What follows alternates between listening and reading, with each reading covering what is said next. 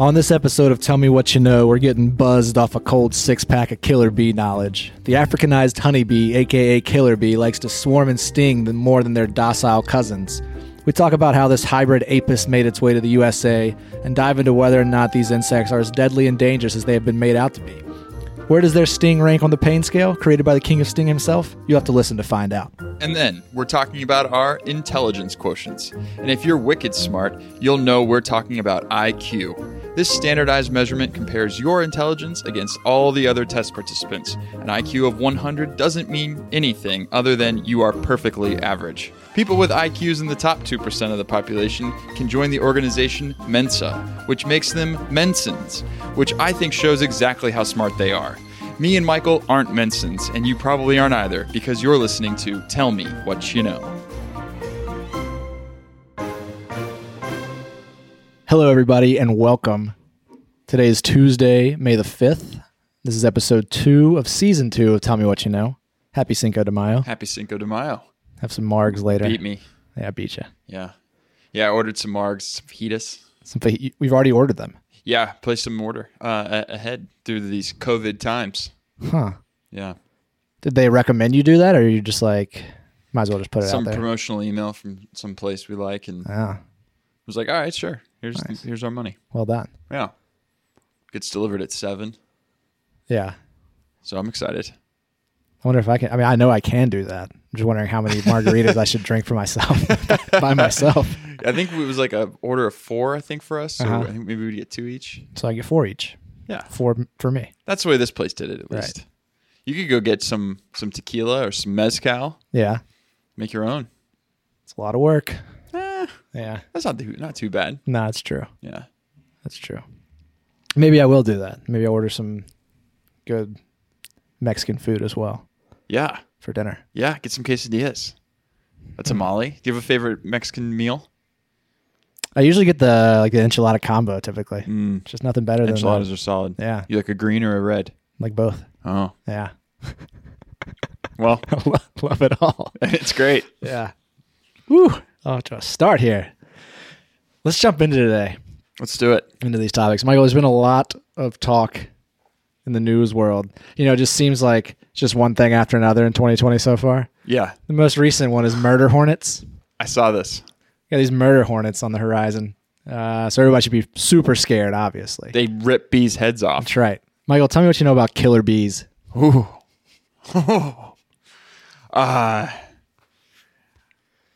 I mean, I think they're a different strain of, like, they're not honeybees, but you know, they're not eating like meat. I mean, I think that the second part of that is true. They actually are honeybees. They are honeybees. Yeah. Okay, so there's just a strain of they're species of honeybees. Yes. Okay. Yeah, I mean, I don't really know too. Do they come from Africa? Killer bees. Killer bees. The strain comes from Africa. Right. Everything bad, I feel like, comes from Africa. Like, you know what I mean? Like all the bad animal stuff. Right. That or Australia. That or Australia. Yeah. You want the largest blank fill in, you go to Australia or Africa. Right. Most deadly, go to Australia or Africa. Do you know what is the most deadly animal in Africa? The hippo? I think it's the hippo. I think it's the hippo. Yeah. Yeah. Super territorial. They'll bite you in half in one bite with those jaws. Yeah. Oh, yeah. Crazy. Oh, they swim up behind you. You ever seen those videos of like being in an inner tube boat, and then this like hippo comes like you just see the eyes sticking out? It doesn't look like there's much behind it, and then all of a sudden it like jumps out. It's the largest thing you've ever seen in your life. Deceptively fast as well. Yeah. No, they swim really fast. Like D linemen. Yeah. Oh, yeah. They're real quick. It makes them so deadly. That's right. All right. Back to killer bees. Killer bees. The only other thing I'm thinking of, My Girl. You know, when he gets killed by the bees at the end? Saddest fatality by bees I can remember. Kevin McAllister? Yeah. Little Macaulay Culkin? Yeah. I'm deathly scared of bees. I'm not deathly scared. I don't like bees. I have... You're not the kind of guy that just sits there like, man, if you don't bother it, it's not going to bother you. I try to take that tact with it, but if it gets close enough, no, I'm going to get out of the way. I'm going to freak out. I don't have an allergy to them, but I have a strong reaction. Okay. So, like, if I get stung, my hand will it'll look huge if I'm stung on my hand. Right. I just have a strong reaction. But I don't know when they came here. I don't know. Okay. I don't know if they're just running around looking for their next murderous victim. That's right. I don't know. What are they up to? So the killer bee, or the Africanized bee, is a hybrid honeybee species. It's a Eastern African lowland honeybee bred with a European honeybee. So either like an Italian or an Iberian honeybee. I think the Italian honeybee is the most common, the most popular honeybee for honey production and wax and all that kind of stuff. Okay. So they're Eastern Hemisphere bees, right? How did they get here? Because they are here. And you should be afraid. You should have stayed back there. Yeah. Well, stay on your eastern side. In 1956, it was introduced in Brazil by a guy named Warwick Kerr. He was a biologist. The idea was to increase honey production, especially in like the tropical climates. Okay. And the next year, 1957, somehow 26 swarms escaped quarantine. Of course. I feel like quarantine's such a... I feel like a honeybee right now. Yes. I got to get out of here. Yeah. It was such a futile thing, quarantine. That's right. Someone's getting out. It'll never work. Never. Since then, they've been spreading north. They arrived in North America in 1985. I think the first ones in the States were in California, but they don't think that was a natural migration. They were like in some shipments from South America. In 1990, in their natural state, they were found in South Texas. So they had migrated by 1990, they had migrated from Brazil to Texas, to the United States. There's 29 subspecies of the species Apis mellifera. Okay. And they're all cross-fertile. They can all go with each other and reproduce. Yeah. Okay. So Warwick Kerr, the biologist, he was interbreeding honeybees in an attempt to create a strain that would produce more honey in the tropical climates. They were noted that like these interbred bees were way more defensive than other honeybees. In these, I guess, hives that they were using in Brazil, they had these excluder screens, which prevented the larger bees like the drones and the queen from getting out with the local honeybee populations. By 1957, a visiting beekeeper noticed the screens were interfering with the worker bee movement, so he took them out, and then 26 swarms were released. And then it's done. Yeah, they spread, they mated, they can all crossbreed, so they mated with other local breeds. They're considered an invasive species as well. Mm-hmm. As they started moving north, it started causing hysteria, obviously, because they're so invasive and all that kind of stuff. Are they bigger? Like, I don't think they're typical. Maybe a bit bigger. I feel like just like the African bee is probably a bit bigger than the European strains. Because I feel like some of our bees, our normal US bees, can be pretty small, and then a bumblebee, as they think of it in like Europe, is fairly large and fat. Yeah. Huh. Yeah, I mean, if I see something flying around this yellow, I'm like, oh, it's a bee. Yeah. No idea if it's a bee or not. Yeah. Mm-hmm. But that's kind of where I go. So yeah, it started causing this hysteria, which led to some movies being made in the 70s. You had The Swarm, you had Deadly Bees, where these swarms are just taking over cities, stinging people hundreds of times, killing everyone. Mm-hmm. That's not ever going to happen. But this did pave the way for a movie that I just found out about today called Tsunami.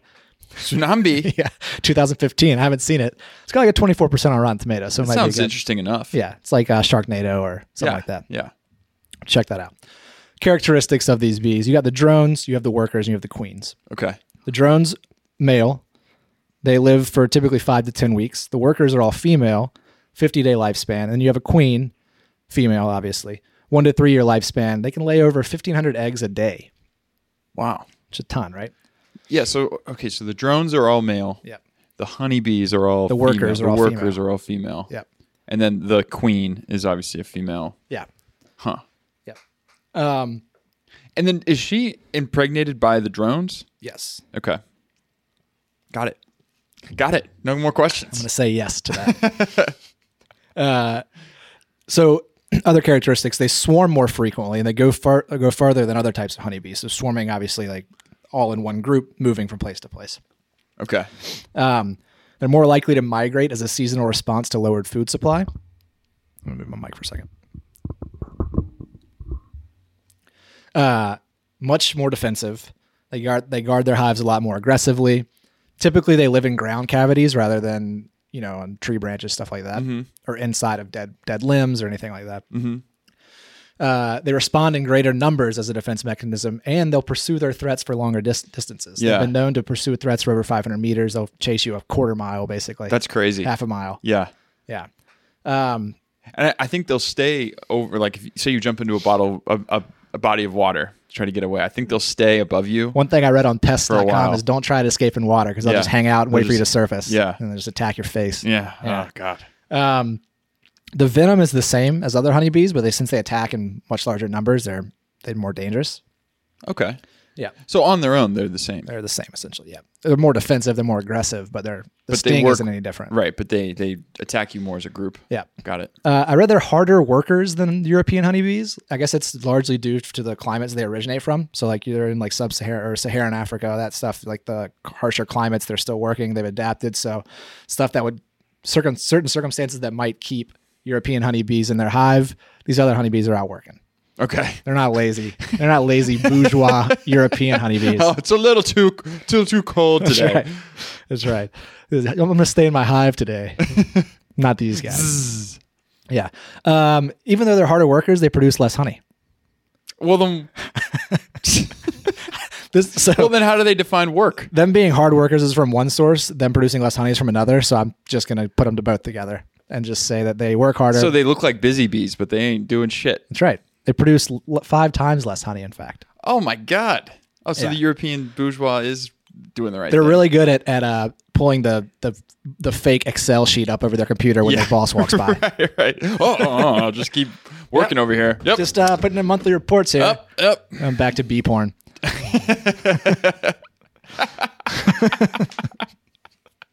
Oh, that orgy of bees. Yeah. So what's the threat to humans then, right? Because these guys are obviously super dangerous. There wouldn't be hysteria if they weren't really dangerous. They're pretty much misunderstood and blown out of proportion. Well, it's a killer bee. They kill 1 to 2 people per year. Okay. Killer, I don't know. I mean, honeybees got to be up there as well. Same kind of thing, I would imagine. I mean, I would imagine some idiot would go do something similar to a Or if you're honeybee, just a allergic. normal honeybee. Yeah, or just allergic. But that it would require a response from the entire honeybee. Yeah. Just Yeah. it seems like you could get a response from a normal North American honeybee, Right. But it's got to be pretty warranted. Typically Italian, yeah. But they're just, These killer bees sound like they'll kill you for nothing, though. that's right. Yeah. Walk over here. So, I mean, What you looking at? they attack when they're threatened. And some of the things that threaten them are a perceived threat of the colony or hive. So I guess you're too close to their colony or their hive. A lot of these are in the ground as well, so you don't even see them until you're right on top of it. Then you're screwed. Loud noises, strong odors or fragrances, shiny jewelry, but also dark clothing. Okay. And they typically attack the face and ankles. I'm guessing just exposed areas. Yeah, you got to think. Yeah, I don't know why. Maybe there's a reason they go after your ankles. I don't know. I would love to see the bee constitution talking about like what gets them. We riled strike up. them here and here. Dark clothing. What do you do if you're attacked? Any idea? You don't get in water. We've stated that. Run as far as you can. Yeah, that's right. Run away in a straight line and protect your face. They are relatively slow flyers, so most healthy people can outrun them, but you're going to have to run a You have to run like pretty far piece. quarter mile, half mile. Yeah. Avoid other people because they'll get attacked too. Okay. That was a tip from pests.com. Don't run towards other people. You're guilty by association. I hated this guy. You were running from me. Right. Ran over to this person. Well, it's like I always thought. Now you're both done. It's like, oh, if you're getting chased by a bear, you just need to be faster than the slowest person. Right. You need to be faster than Once one you person. catch one, you're good to go. No, I guess you're all just getting attacked by these bees. I don't know. Yeah, we mentioned the water thing. They're just going to wait for you. So, I mean, basically, they're largely misunderstood, I think. They are more aggressive. I think the biggest chance you have of being attacked is if you accidentally stumble upon their hive. They're not really in urban areas, I think. Mostly just the southwestern United States. Right. In terms of in the United States, that's where they are. But this got me thinking, what are some of the worst stings that are out there from insects? Mm-hmm. There's a guy, Justin Schmidt. He's known as the king of sting. He's an insect expert. He created the pain scale for stinging insects. How did he create this? Well, he let all these insects sting him. Yeah. Oh, that was way worse. And he set it on a scale from 1 to 4. So I've got his top 10 here. First, so I guess this is number 10. I think this is in descending order, at least from the rankings. Okay. There's one in there that I didn't really understand, but I'll give some These are all reasoning for it. insects. Yes. Okay. You have the western yellow jacket wasp, Ooh. which I thought yellow jackets and wasps were two different things, but I guess a yellow jacket is a wasp. Yeah, I think it's like so. a square. A rectangle is a square. Square is a rectangle. Rectangle is not a square type thing. Yep. Right. He gave these a 2 out of 4 on the pain scale. These actually eat the flesh of prey sometimes. There's like an open wound on a mouse or something. They'll just eat the flesh. He described the sting as hot and smoky, almost irreverent. 2 out of 4 on that one. Number 9, you have the giant Bornean carpenter bee. This thing is super fat looking and had like purple wings. It's actually kind of cool looking. Okay. 2.5 out of 4. Interesting about these, their jaws can chew through wood, so they make their hives in a lot of like dead branches and trees and stuff like that. Describe the sting as electrifying, sharp, and piercing. We're going to up it a little bit here. The Florida harvester ant. These can be in like sandy areas in North America. 3 out of 4. It's a long-lasting sting. This is different than a fire ant. These look Also like in fire Florida. ants to me. Okay. Yeah, but I think the fire ant's probably not the proper nomenclature. So we'll just call them Florida harvester ants. Bold and unrelenting. Somebody is using a power drill to excavate your ingrown toenail. So that was number 7, the Florida harvester ant. And number 6, we have the Maricopa harvester ant, also a 3 out of 4. Some have said it's the most has the most toxic venom of any ant in the world. I don't know that it gives you enough of a dosage to kill you, but it said that it would have to be multiple, right? Because it said that Mexican outlaws and American Indians would sometimes tie down their enemies next to one of these like ant nests, ant hills, just to torture and kill them. Oh, yeah. I guess you get stung enough times. Yeah, super long lasting pain. He said after 8 unrelenting hours of drilling into that ingrown toenail, you find the drill is wedged in the toe. Number 5, you have number 6, red paper wasp. This was a 3 out of 4 as well. Interesting thing about this guy, if you piss this wasp off, he's going to put venom into his hive to rally the troops, and they're all going to come after you. Oh, yeah. Calls for backup. That's right. So this was caustic and burning with distinctly bitter aftertaste, like spilling a beaker of hydrochloric acid on a paper cut. Oh, Because really, really eloquent. yeah, really detailed. Yeah. This one didn't make much sense. This is number 5 here, the Western honeybee.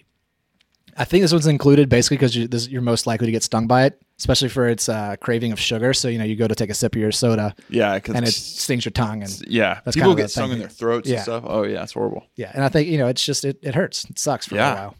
I'd been at camp and that was always one of their things. Bees would hang out around the trash can or something. Yeah. And then somebody would drinking a soda, drinking a Coke, and then like laughing, and then Throat closes up. dead. Oh man, dead. Horrible. So that he didn't give I didn't see his rating for that one. Also, I don't know why it was number 5 but anyway. Number 4, you have the velvet ant. 3 out of 4 on this. These guys are basically wingless wasps. He said the sting is explosive and long lasting. You sound insane as you scream, hot oil from the deep fryer spilling over your entire hand. Oh. Now we get into the last 3, and these are all 4 out of 4 on the scale. You maybe heard of this one, the bullet ant. I think these are in like the Amazon area. I was gonna say Brazil. Yeah. They say the bite is similar to being shot. Whoa. Yeah. Pain lasts for hours.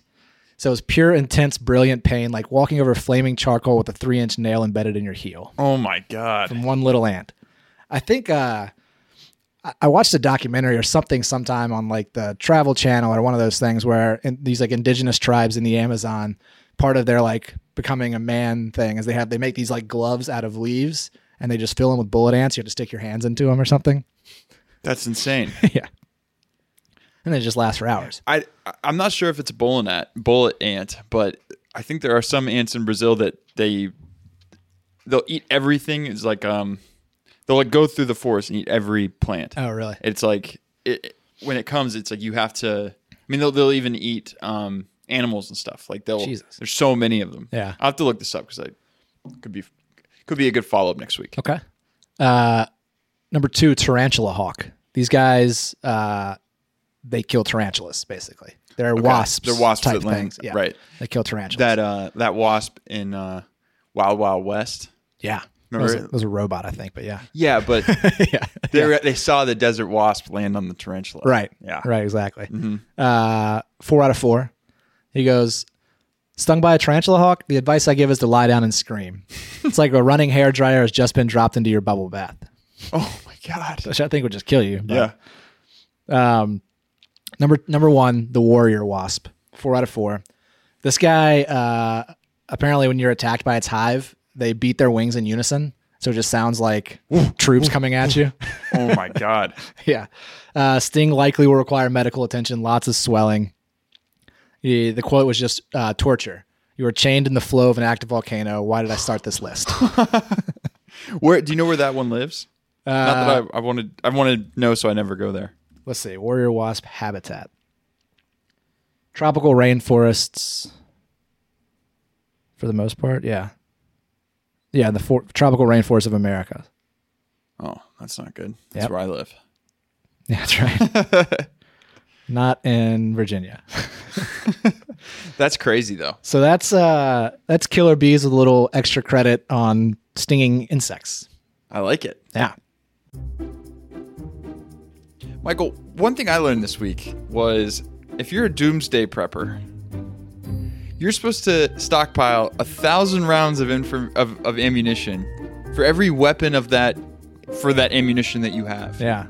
And I'd actually read a little bit more into it. Uh-huh. It's 1,000 rounds to stockpile for that weapon. There's also they recommend another 1,000 rounds to stockpile for practice.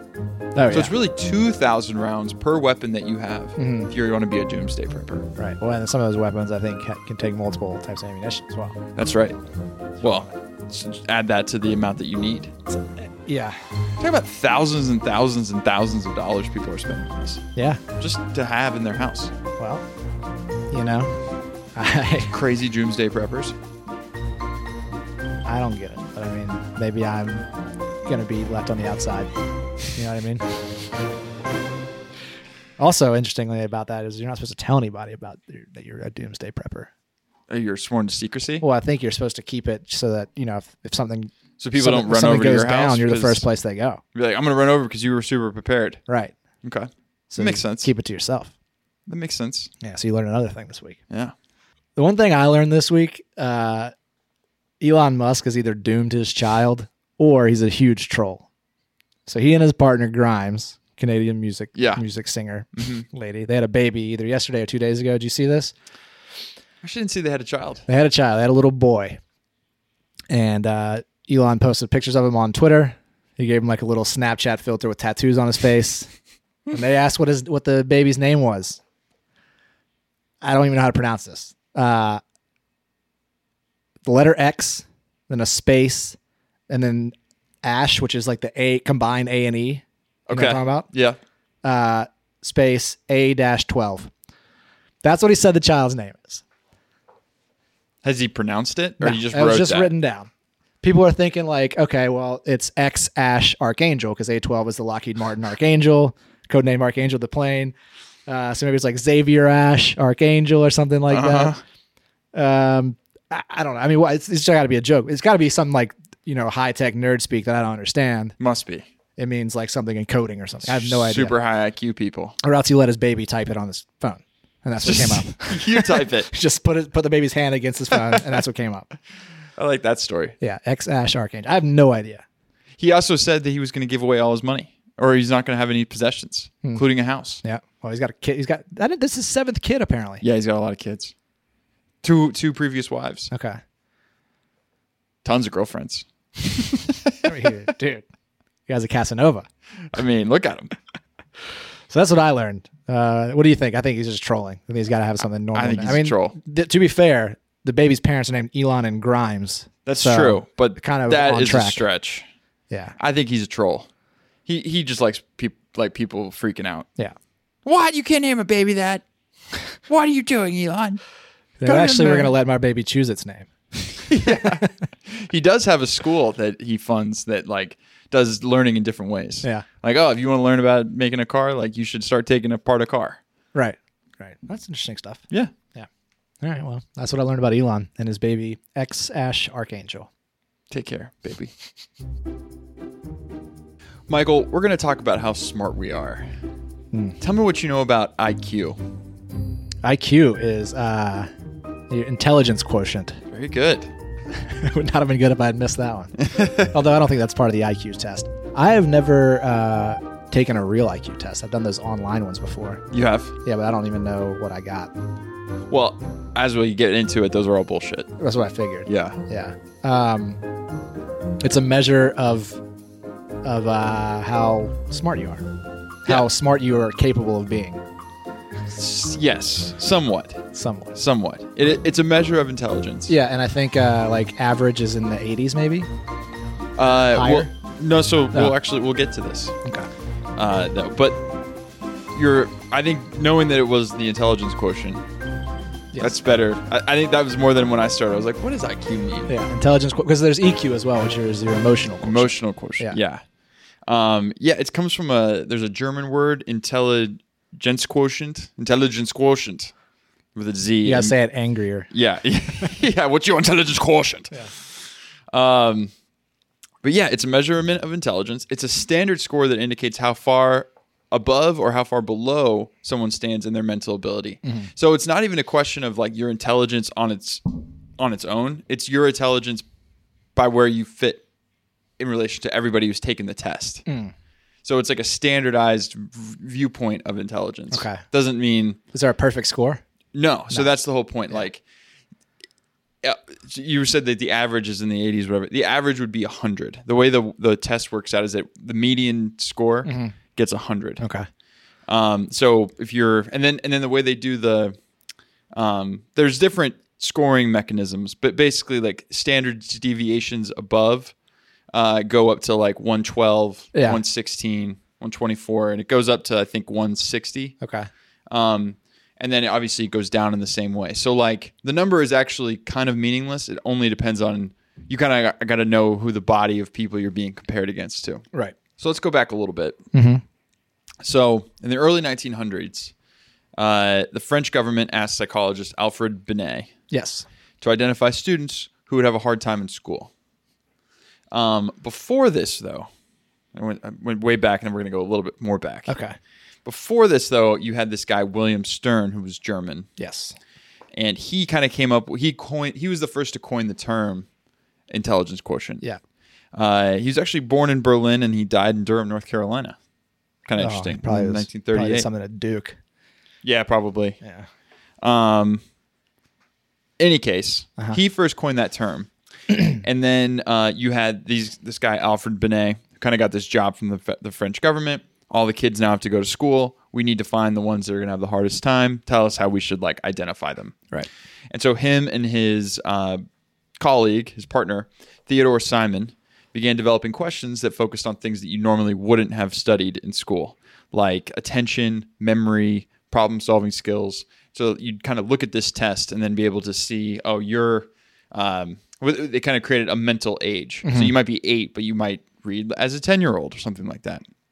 So it would kind of identify that. It's like, oh, you're 10, but you probably as smart as a 13-year-old. Yeah. So it all kind of is standardized and normalized across the sections of the people taking the test. So even if you get every answer right in a vacuum, great, you're a smart person. But you need to have like a large sample to say you're this much better than the rest of the pack. And that's why the IQ of 100 is the normalized median for all people. So if you take 1,000 people take the test, people that score in the middle would be 100, and you could have like a 160 standard deviations higher. Kind of think of like the bell curve. Yep. It's exactly what it is. So so you have this idea of this mental age. And then in the U.S., there were these researchers at Stanford, Lewis Terman, 1916, who kind of took this idea and took your mental age divided by your age times 100 gives you your intelligence quotient for his scoring. And this sort of blew up in the United States and used by the Army and the military to kind of figure out how smart people were. Okay. This really only works well for children. Because the idea is that this mental age, like what's the mental age of a 32-year-old versus a 28-year-old? Probably not much difference. Right. So this really only works when you have the idea that as you get older, you get smarter. So it kind of breaks down as you get to a certain age. But it ended up being that normalizing it into just the standard pack of people that took the test. Was able to get beyond just this mental age divided by age. So it's kind of like everybody take the test now, wherever you fall in relation to. They try to pair people by demographics and socioeconomic backgrounds and all these different things, so that the group was very similar to each other. Right. That way you could be like, oh, you are smarter than this person, or you're not smarter than this person. All right. So that's basically the IQ test. Gotcha. There are two main tests. There's the Stanford-Binet Intelligence Scales test, and then there's the Wechsler Adult Intelligence Test. The Wechsler Adult Intelligence Test is the one that I'd kind of mentioned, got rid of that requirement for only really working in children. Mm-hmm. So the Wechsler one would be one that if you're going to join the Army, you've got to be, you can't, the Army doesn't take people in the lowest 10% of intelligence, which is kind of interesting. Can you fudge the numbers? If there was a draft, could I pretend to be stupider on this test? You just have to be in the bottom 10% of the people taking the test. I mean, that's like, well, that's very low, I would imagine. Well, it's it's pretty low. Like my shoes would have to be tied together walking in there, basically. But one aspect that this sort of raises, though, is that there is a certain subset of the population that can't even join the military. Right. So, like, what job can you do I don't know. in this society if you can't even join the military?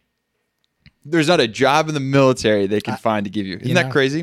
But I would imagine that like a lot of these lower IQ, people have some kind of disability or something like that, right? Yes. So well, that's basically, this kind of gets brought up when people start talking about like welfare services and helping people out. There's a certain subset of the population that everyone needs to acknowledge cannot do everything. So this whole bootstrap idea like kind of needs to go out the window because it won't work. Right. But we'll get to a little bit more of these implications of this test after this. All right. So in 1946, you had this guy, Roland Barrel, who's an Australian, but he founded Mensa. Sure. Have you heard of Mensa? Yeah, of course. You're a real Mensa student. No, I mean, I know what Mensa is. But have you ever heard people be like, oh yeah, he's a part of Mensa? Oh, or right. like people like almost use it as like an insult. Kind of like, it's like, because it's so ridiculous. So to be a part of Mensa, you need to be in the top 2% of people who take the IQ test. Which one? Either. Oh, okay. They have, and they there's a whole list of other tests that they will take as well. So if you score a certain number, you can get the approved test results, send it to Mensa, and you can join their little club. Yeah, I mean, I've in the back of like airline magazines where the games are, they have that Mensa section. Mm-hmm. I can't even begin to answer those questions. They're probably pretty hard. A lot of interesting problem solving in there. Yeah, but it's mostly that I'm just like, oh, I should give up. Like maybe if I just actually tried. I mean, I'm on an 8-hour flight. Just you have time. You got time. But you know what? I'd rather do this Sudoku. If this square is larger than this square and that square, it's not even that. It's like a sentence, and it's like rearrange this 40-letter sentence into a sentence that makes sense. Mm-hmm. That is actually a sentence. Mm-hmm. I'm not usually good at those questions about like rearrange these letters to make us a word or whatever. For some reason I can't move them around, but like spatial stuff I'm like pretty good at. Okay. So it's like those different types of questions in there I'm better at than others. Yeah. But it's all basically, well, we'll get to it. So yeah, Mensa in Latin means table. Mm-hmm. Don't really know why they wanted to be table. You guys get a seat at the table. The genius table. The genius table. That's good. It's a British organization and was up until the 60s. Roland Barrel was Australian. Yeah. He founded it in Britain. Uh-huh. He's a weird guy. He also was a part of these, he wanted people to wear more, he wanted men to wear more brightly colored clothes. Uh-huh. So he was a part of a men's fashion movement at the time. He's trying to make the movement. Okay. So that didn't really work out, I guess. So they founded Mensa. I'll show these guys I'm smart. I'll show you how smart I am. He ended up dying a recluse in Britain, in London. Anyways. So I went on their website and figured out why join Mensa. Like you might even be a really smart person, but why would be the reason you should join? Yeah. So you can just flex your mental muscle. You can show other people I'm a part of Mensa. Do you get a pen or a badge or something? I didn't see if they send you something. They might send you an ID card. Certificate. Yeah. You're in Mensa. You can just join a community. People like you. Super smart people. Yeah. They send you a publication, a magazine. They send you brain teasers. And in some countries, Mensa sponsors a members-only credit card and insurance program. So they basically just annoy you for the rest of your life. There's also a program that aids traveling Mensans. They call them Mensans. Like an insurance for like a traveler's insurance for Mensa members? Yeah. Because I guess they feel that since they're smart and have such a high IQ, right, maybe it's better let's insure them because maybe they're a better bet. You're so smart, but you signed up for Mensa insurance. Exactly. Come on, man. So yeah, do you want a list of maybe some famous Mensa members? Yes, Einstein. Isaac Asimov. Okay. And for our listeners who are way dumber than me, who is that? A physicist. Right. Yeah. Of course. See? There you go, guys. There you are. Doda, the Polish pop singer. Emma Dumont, American actress, model, and dancer. Anybody I know? I'm trying to find the other ones that you would really know. Chris Hadfield, a retired Canadian astronaut. Steve Martin, I think, is in Mensa, but he is not. He's really. I think he has a high IQ, but I do not know if he's a part of the Mensa community. He rushed the frat and got it initiated, but he doesn't let hang out. No, he didn't hang out with him. No, this is stupid. This is stupid. Yeah. Anyway, a bunch of these smart people. Yeah. They don't really listen to anybody that like is super intelligent. I was reading a bunch of articles about. You have Elon Musk on there. They don't. I don't think he's a part of Mensa. So these are our list of Mensans. Right. Well, because it's one thing to be really high IQ. It's another thing to be like, I need people to know that I'm really high IQ. Correct. And that's why the organization is kind of stupid. Right. But it's not necessarily even a measure of full intelligence. It's a measure of your test by way of comparison to everybody else. So it's not like Elon Musk might not even be in Mensa. Right. Somebody kept asking Stephen Hawking if he's like a genius level quality. He's like, the idea IQ is the stupidest thing ever. Okay. Kind of thing. So it's like, I think from the standpoint of determining if kids are maybe learning at a higher rate earlier, I think it makes sense. But to compare people who are all, normal adults, right, it's a little stupid. Well, yeah, and it's also just another standardized test that only tests. It only gives one feedback, I feel like, right? I mean, it's that whole thing where it's like, yeah, if you ask a fish to climb a tree, he's going to look like an idiot. Right. That kind of thing. Exactly. Like maybe you can show your strength in other ways. Yeah. Rather than being able to rearrange sentences. Well, it's also, a standardized test, as you mentioned, but like people can game the test. Once you learn what the test is asking for or trying to find, you can kind of deduce what some of the answers would be. Yeah, with any standardized test. Yeah. Exactly. Yeah. So you can study for the test, right? Right. But so you might be somebody who isn't just good at test taking, but might be very intelligent, just might not score well on it. Right. So if you don't know how to like in a lot of tests with certain types of questions, you can figure out, okay, well, it might not get the answer, but you'll be able to eliminate a lot of answers and just improve your chances. Exactly. Which is sort of a part of the test in and of itself. Yeah.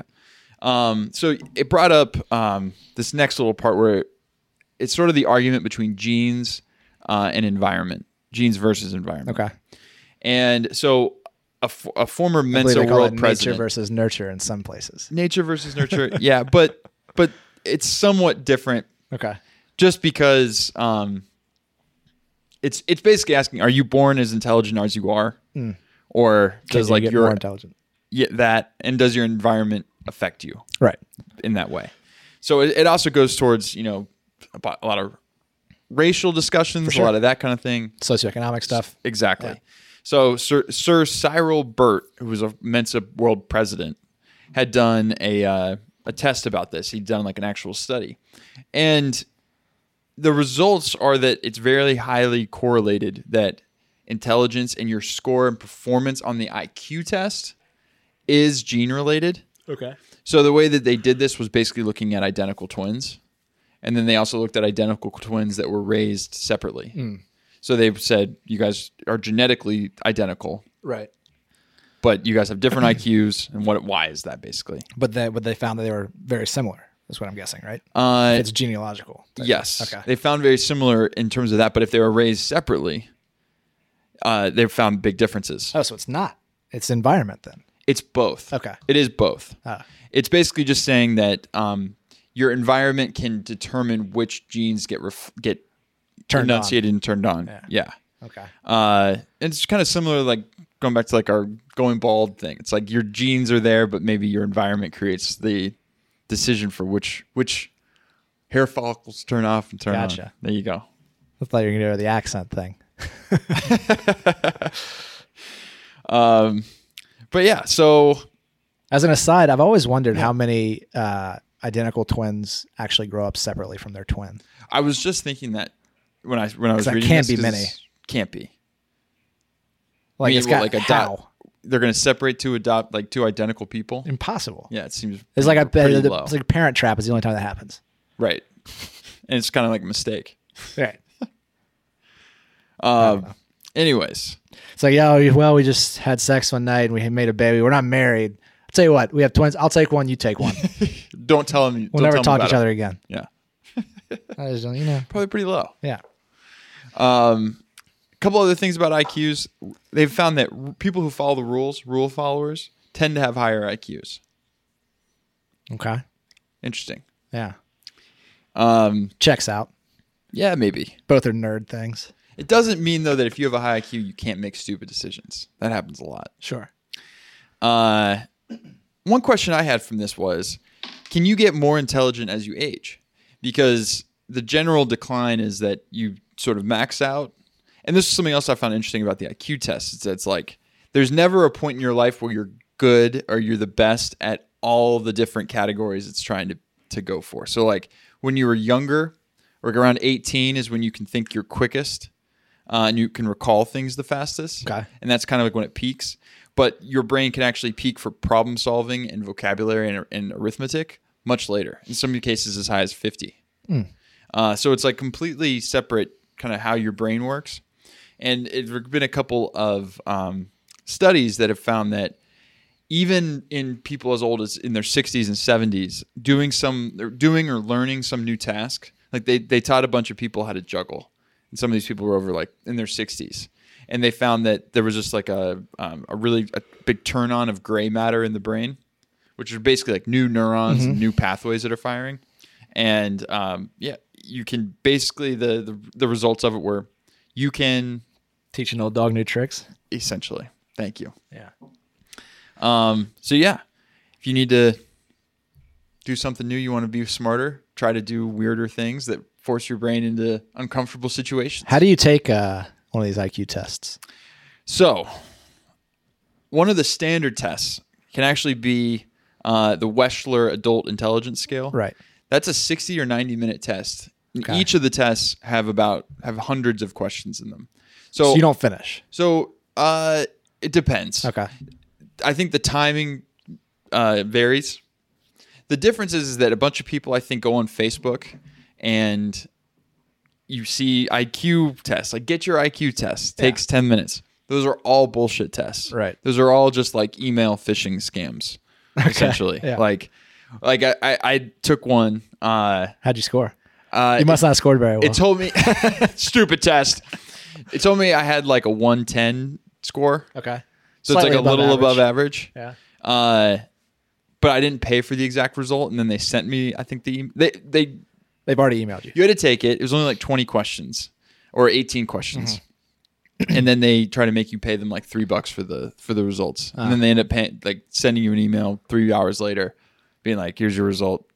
Come pay for something." Oh, you didn't pay? No, I didn't pay for the result. Okay.